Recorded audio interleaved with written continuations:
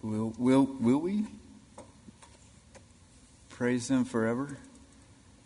If our hearts are too broken, reading a story about a man whose heart was broken, a young lady of whom he was very fond, there's no evidence that he ever had more than a passing acquaintance with her. She died in her young 20s very tragically, and he was undone. And his physician said, "I've never seen a man more full of sorrow." The man was Abraham Lincoln.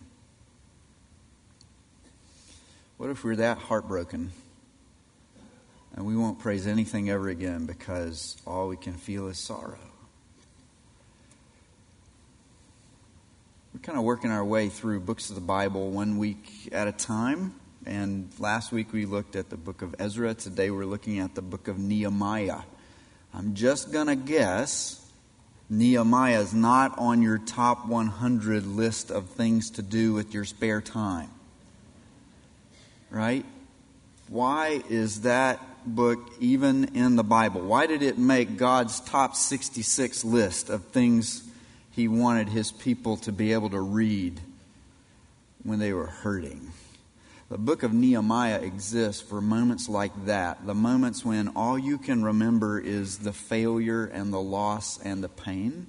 When all you can feel is your mind is like a smartphone and the news feed is full of articles like all the times you let everybody down. The top 15 ways you qualify as chief loser. When that's all you can sense, and God wants you to know joy. The book of Nehemiah exists because God wants to strengthen His people by speaking joy into our sorrow. And at the heart of that book is something that Kathleen's going to read for us. When Ezra and Nehemiah come together to say to a people who can only hear reasons for weeping and tears, God wants to give you joy. Let's listen in the book of Nehemiah.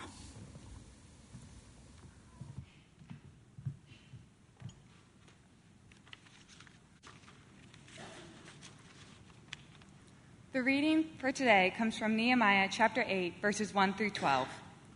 All the people assembled as one man in the square before the water gate. They told Ezra, the teacher of the law, to bring out the book of the law of Moses, which the Lord had commanded for Israel. So on the first day of the 7th month, Ezra the priest brought the law before the assembly, which was made up of men and women and all who were able to understand. He read it aloud from daybreak till noon as he faced the square before the water gate in the presence of the men, women, and others who could understand. And all people listened attentively to the book of the law. Ezra the scribe stood on a high wooden platform built for the occasion. Beside him, on his right, stood Mattithiah, Shema, Ananiah, Uriah, Hilkiah, and Maaseiah. And on his left were Pedaiah, Mishael, Malchijah, Husham, Hashbaddanah, Zechariah, and Meshullam. Ezra opened the book. All the people could see him because he was standing above them.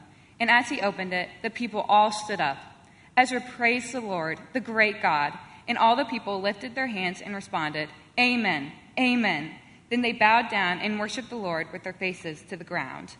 The Levites, Jeshua, Bani, Sherebiah, Jamin, Akub, Shabbathiah, Hodiah, Messiah, Kelita, Azariah, Jozabad, Hanan, and Peliah, instructed the people in the law while the people were standing there. They read from the book of the law of God, making it clear and giving the meaning so that the people understood what was being read. Then Nehemiah the governor, Ezra the priest and scribe, and the Levites, who were instructing the people, said to them, "This day is sacred to the Lord your God. Do not mourn or weep." For all the people had been weeping as they listened to the words of the law. Nehemiah said, "Go and enjoy choice food and sweet drinks, and send some to those who have nothing prepared. This day is sacred to our God. Do not grieve, for the joy of the Lord is your strength." The Levites calmed all the people, saying, "Be still, for this is a sacred day. Do not grieve." Then all the people went away to eat and drink, to send portions of food, and to celebrate with great joy. because they now understood the words that had been made known to them.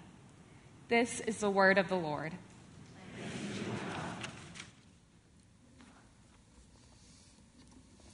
Thank you, Kathleen. Kathleen deserves some hazardous duty pay. Right?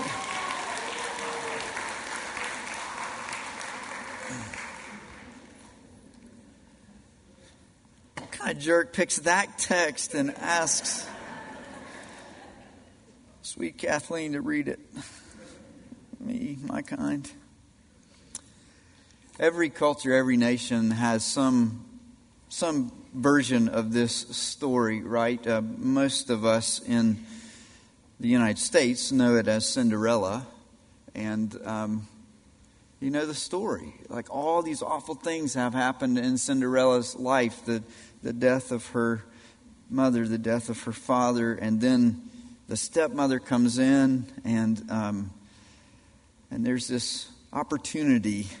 You know, that the shoe and the dress, and there's a ball, and maybe I can marry the prince and get out of this horrible situation. Stepsisters only make it worse, right? The story just keeps getting worse and worse and worse, and then she can't go to the ball. But the fairy godmother steps in.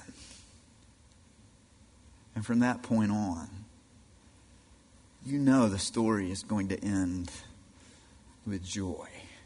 There may be a lot more difficulties to work through, but the story is not going to end with sorrow.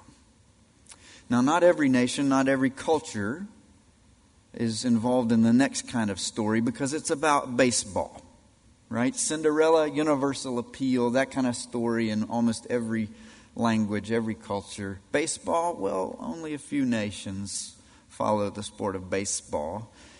But everybody who loves to cheer for anybody can identify with the fear that, you know, your team has made the World Series. They're on the pinnacle of winning the championship. The only problem is they've lost 3 games already. And they're about to be eliminated. And they're behind. And it's the 9th inning. And there are 2 outs and 2 strikes. And you are 1 strike away from having to watch the stinking Texas Rangers celebrate on your home turf. They've got the champagne bottles already cold in the locker room because you are down and out. And then David Freese steps to the plate and he hits a home run. And you call your next door neighbor to say, did you just have a heart attack? Because I'm worried about you. You know, you've had some health issues this year. And the story ends with joy. Because in the 11th inning, David Freese hits another home run. And the next night, the Cardinals win it all. That moment when everything looks so awful and then joy breaks in, right? Experienced that in college when kind of a relationally challenged guy. Believe it or not, the young ladies were not lining up to go out with me. I know that may shock some of you, but it was not happening, right? And I had this sense that God wanted me to be married. I don't feel particularly equipped for a long-term faithful life as a single person. I need somebody else sharpening me in this close way. Felt that sense and went out on some dates, and everything was just bombing, like awful. So one night I looked at my roommate. We were getting ready to go out for, I think we were going to RUF, Reformed University Fellowship, our college campus ministry. And we were leaders in that. And so we were just talking as we were getting ready. I said, Dave, you know what? I'm just done. Forget this marriage thing. I am I am clearly not good at connecting with young women in healthy ways that would lead to a good relationship. I think I just need to forget about this whole thing until I finish college, graduate from seminary, and then I'll come back to it. That night I met Tricia. Whoa. Why do we love stories like that? Why does every culture tell the Cinderella story in some way? Why do we remember the moment when your team was just about to die and suddenly victory comes? Why do we remember stories like that? Tolkien had a word for it, J.R.R. Tolkien. He called this eucatastrophe. We all know what a catastrophe is, right? It's when the bad thing comes out of nowhere and destroys your world. Eu means good in Greek. So Tolkien made this word up. He said eucatastrophe is that moment, that sudden happy turn in a story which pierces you with a joy that brings tears. That moment when everything changes. Tolkien compared it to, imagine the pain if you had a hip that was forced out of socket. The pain of feeling that, the intensity, the grief, the tears, the anguish, the literal gut-wrenching as every muscle in your body contracts, trying to find some relief. Imagine if suddenly, pow, it's popped back into socket, and the wave of relief that crashes over you at that moment. Imagine if all that pain is gone in an instant. Tolkien said, that's what I'm talking about. We were designed to live in a story that won't end with sorrow. It will end with joy. And so when we hear of these moments, whether it's the college junior finally meeting the person who will help him to grow, learning her name, and working up the courage to ask her if she'd like to talk a little bit longer. When we hear the story of Cinderella, when we see the relatively meaningless victory on a sports field, we know those things don't really last and they don't count for anything. And next year somebody else will win the championship, and next year your team will lose, and you won't ever use that story in a sermon. But why do we love it so much in the moment? And Tolkien says, because we know deep down we were made for a world that works like that, where joy breaks in and changes everything. And that's why the book of Nehemiah exists. Because that's the kind of story that God is telling. He is telling a story where joy is meant to overwhelm our sorrows. He's speaking into our grief. Why would the people that Kathleen was reading about, why would they have been filled with sorrow? You remember as she read the story, right? Ezra stands up to read from the law of Moses. He reads for at least 4 hours. And as he does so, the people begin to mourn and weep.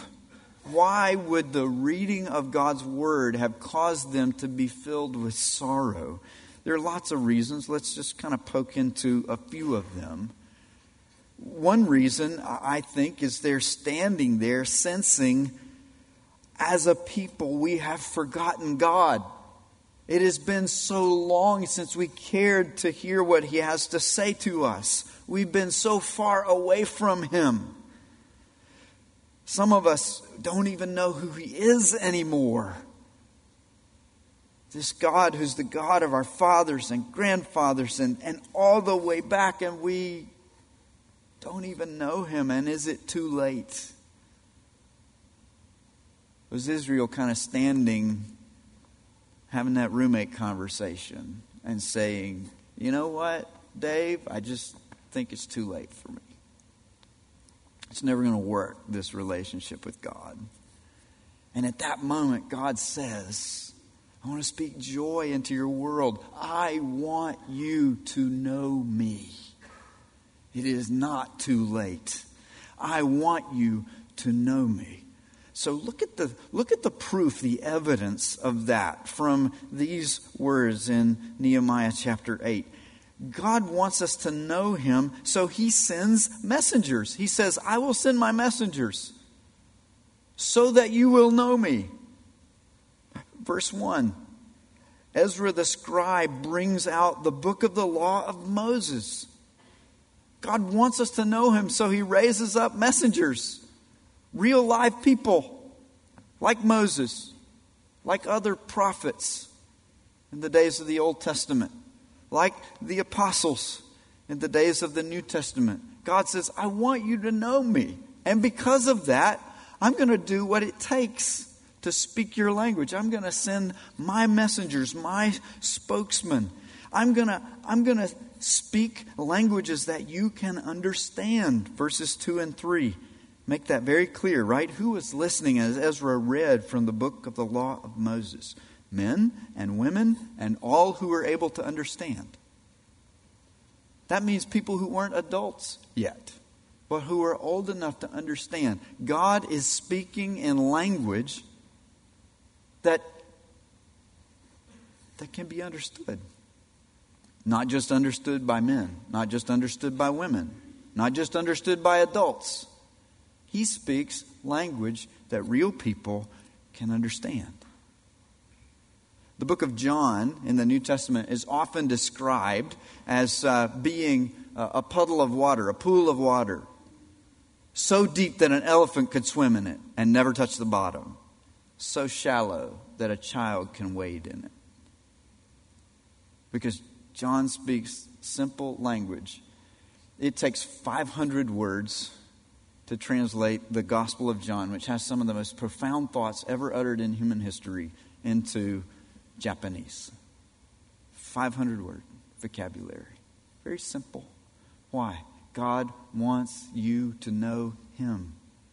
He doesn't speak religious gobbledygook that only a small set of experts can understand. He says, gather the men, gather the women, gather the children who are able to comprehend. Gather the 5-year-olds. Let's see what they can understand. Gather the 15-year-olds. I bet they can work through all these lists of names. Gather real people to understand languages that are real enough to be translated. As the text says, what the Levites and Ezra were doing, they were helping people understand the words. Why is this? Ezra's reading Hebrew, and yet he's reading the Hebrew language to people who don't know Hebrew well anymore. To people who, in the land of Babylon, under exile, have begun to speak the international language of the day, Aramaic. And so hearing the scriptures read in Hebrew, they're not going to understand much. So what do Ezra and the other Levites do? They translate. They say, let me speak this in your language. God wants you to know him. So when he spoke, he didn't say, okay, Hebrew only. If you want to know me, you got to learn Hebrew. And he didn't say in the year 1000 AD, Latin only. If you want to know me, you've got to know Latin. And he doesn't say today, English only. If you want to know me, you've got to be an English speaker. God speaks language that is real and can be translated. And it can be transmitted. It can be written down in a book. So it can be handed to other people. Why? Oh, because if you want to be a good religious person, you have to have a religious book. No, because God wants you to know him. The fact that we have Bibles, the word Bible simply means book. The fact that we have a book recording the words of God's spokesmen and messengers is not because we want to be a good religious people. It is because in God's heart is this desire for you to know joy. so that in the moments when you think I'm too far gone, I can never know him, I have forgotten him, there's nothing I can do to change it, this relationship between me and him is never going to work, he steps in and says, I want you to know me. No matter what language you speak, no matter where on this planet you come from, no matter what century you live in, I want you to know me.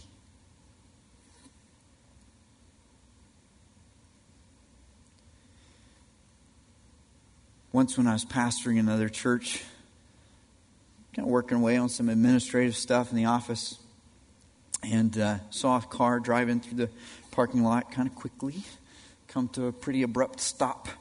And a young woman walked very purposefully toward my office, so I walk out to meet her, because this was unusual. Middle of the day, she's a homemaker with young children, kind of not normal for her to be popping into the church office. Can I help? You need to come with me right now. Things are bad at home. So I go. Things were bad at home. Moment of crisis. A lot of deception had come to a head. After a couple hours talking things through, the young husband kind of hung his head. He wouldn't look at me. He said, I'm sorry. I was hoping we could be friends. I said, what do you mean? Well, you know, I was hoping we could be friends, but now I guess that's not going to happen. I looked at him and I said, buddy, how do you think I make friends? I mean, this is how I get to know people, right? When the world's imploding and I get to step in and you build some pretty close relationships that way. You get to wade through deep stuff together. I had another friend, a running buddy, and we just sort of had this rule, like you aren't really running buddies until one of you spits on the other. Like you're just so close and you're working through sweat, and when that sweat and spit starts to rub off on each other, you know you're getting close. Sounds gross, I know. But do you hear that sense of God doesn't run away when you get a little sweaty? When you stand there weeping in your moment of sorrow, when Abraham Lincoln is undone by his grief, God doesn't just run away. He doesn't say, forget it, I guess we can't be friends. He runs toward you. He says, I want you to know me. I want you to know who I am. I want to speak language you can understand. He wants us to know him. So when Scripture is opened, when you hear the law of Moses read, don't think that is make-believe from another world. That is a list of rules telling me what to do. Think, God is breaking into all my sorrows because he wants me to know him. That's the first thought. When you have opportunity to hear the Scriptures, whether it's in a setting like this or whether it's privacy of your own home, whether it's a few minutes you have of time alone, the beginning of the day when everybody else is quiet, or whether it's listening to something as you commute to from work, when you have opportunity to hear from God's Bible words, the first instinct is not, man, yeah, I can check that off my list. That's my religious duty done for the day. The first instinct is, God wants me to know him. And we say, Lord, I'm overwhelmed with sorrow. My life is falling apart. I was hoping we could be friends. And he says, I was hoping so too. I want so much to know you and for you to know me. I will speak my word into your world.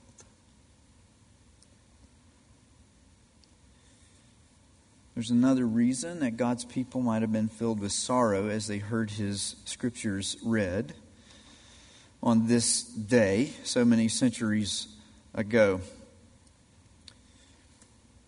So time is not my native language. I'll just confess that, okay? And sometimes I get excited and I have to what time is it? Yes. Okay, good.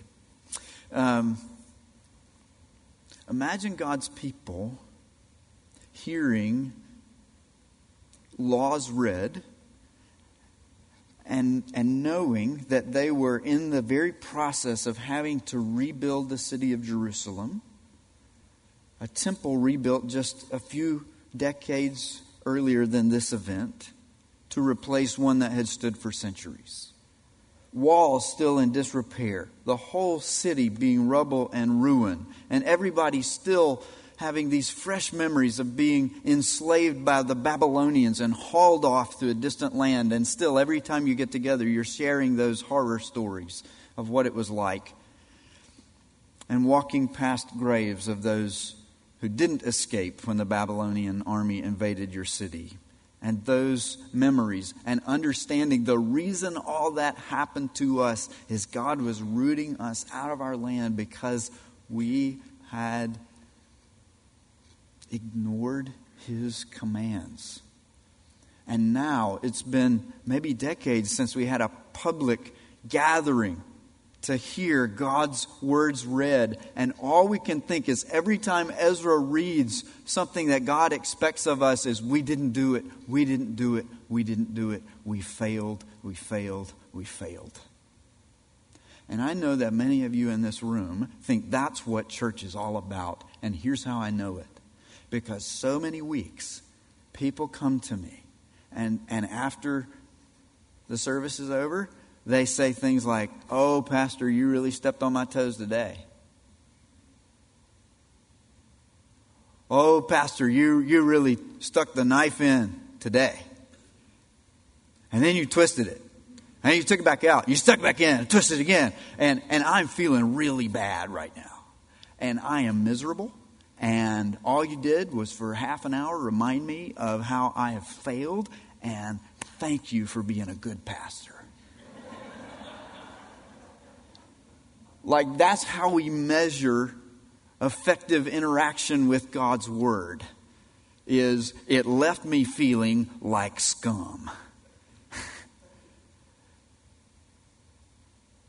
No, not everybody who says that. I mean, some people who say that, they're really sensing, God's got something to teach me. So I'm not speaking about you, but I'm speaking about that deep sense that we sometimes have. That the reason God's laws exist is simply to show us our failure. And I want you to hear what Ezra and the Levites said to God's people on this day. They said, "Do not mourn, do not weep. Do not grieve, for the joy of the Lord is your strength." God speaks into your sorrow and He says, "I want to give you strength." This is not simply a time to remember your failures and your weakness. This is a time for me to give you strength. Now, if you already had strength, do you think God would need to give it to you? So there must be some humility here. But hear God saying today, if your sorrow is caused over your failures, your past, and I know many of us feel like there's some things in my past that are so, they are such horrible departures from God's design for me that they doom my future to just more failure. And God wants to step in and say, "No, I want to give you strength." This word for strength means a safe place to hide, a fortress. It means, there's one in the desert of Judea near the Dead Sea created by Herod. Stronghold, carved into rock, up on a cliff face. So armies could gather at the foot of the cliff and you could sit and be safe and not worry. God says, "I want to give you that. I'm going to give you a life that's free from the storm. I'll give you a safe place to be while the storm passes." The armies will still come. They'll surround you. The enemy will be there. But strong walls of protection to absorb all the blows so that you can recover your health and strength and be ready one day to go back into the battle. God says, in your sorrow, I want to give you that kind of strength. I want to give you strength. I want you to have that kind of safe place. I'll surround you.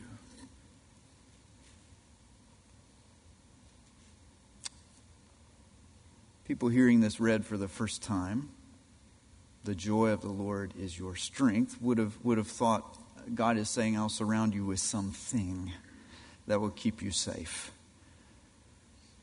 But we're at a different point in the story now, after the coming of Jesus, and we realize what God was saying is, I'll surround you with someone who will absorb all the blows of the enemy and keep you safe so that you can be whole again. The joy of the Lord is your strength. I want you to know me. I want to give you strength. And God is saying, I want to speak joy into all of your sorrows. The joy of the Lord is your strength. Tolkien said this about the eucatastrophe, this sort of sense that stories get worse and worse and worse and worse, and then that moment of piercing joy and happiness miraculously coming out of nowhere. Tolkien said the reason we love stories like that, the reason people in every continent, every century, every culture have loved stories like that is because we are living in a story like that. And Tolkien concluded by saying this: the resurrection was the greatest eucatastrophe possible. That the resurrection of Jesus was the moment when God said, I will step into all the sorrows and absorb all the blows and experience all the miseries, and then I will turn it all on its head by breaking the power of death and bringing my Son back to life. I will take away all the sin, all the guilt, all the shame, and I will raise my Son in triumph. Because this story, I'm stealing words from Tim Keller now, as he comments on what Tolkien had to say about this part of God's heart. Keller says, this story does not end in sorrow. This story ends with joy.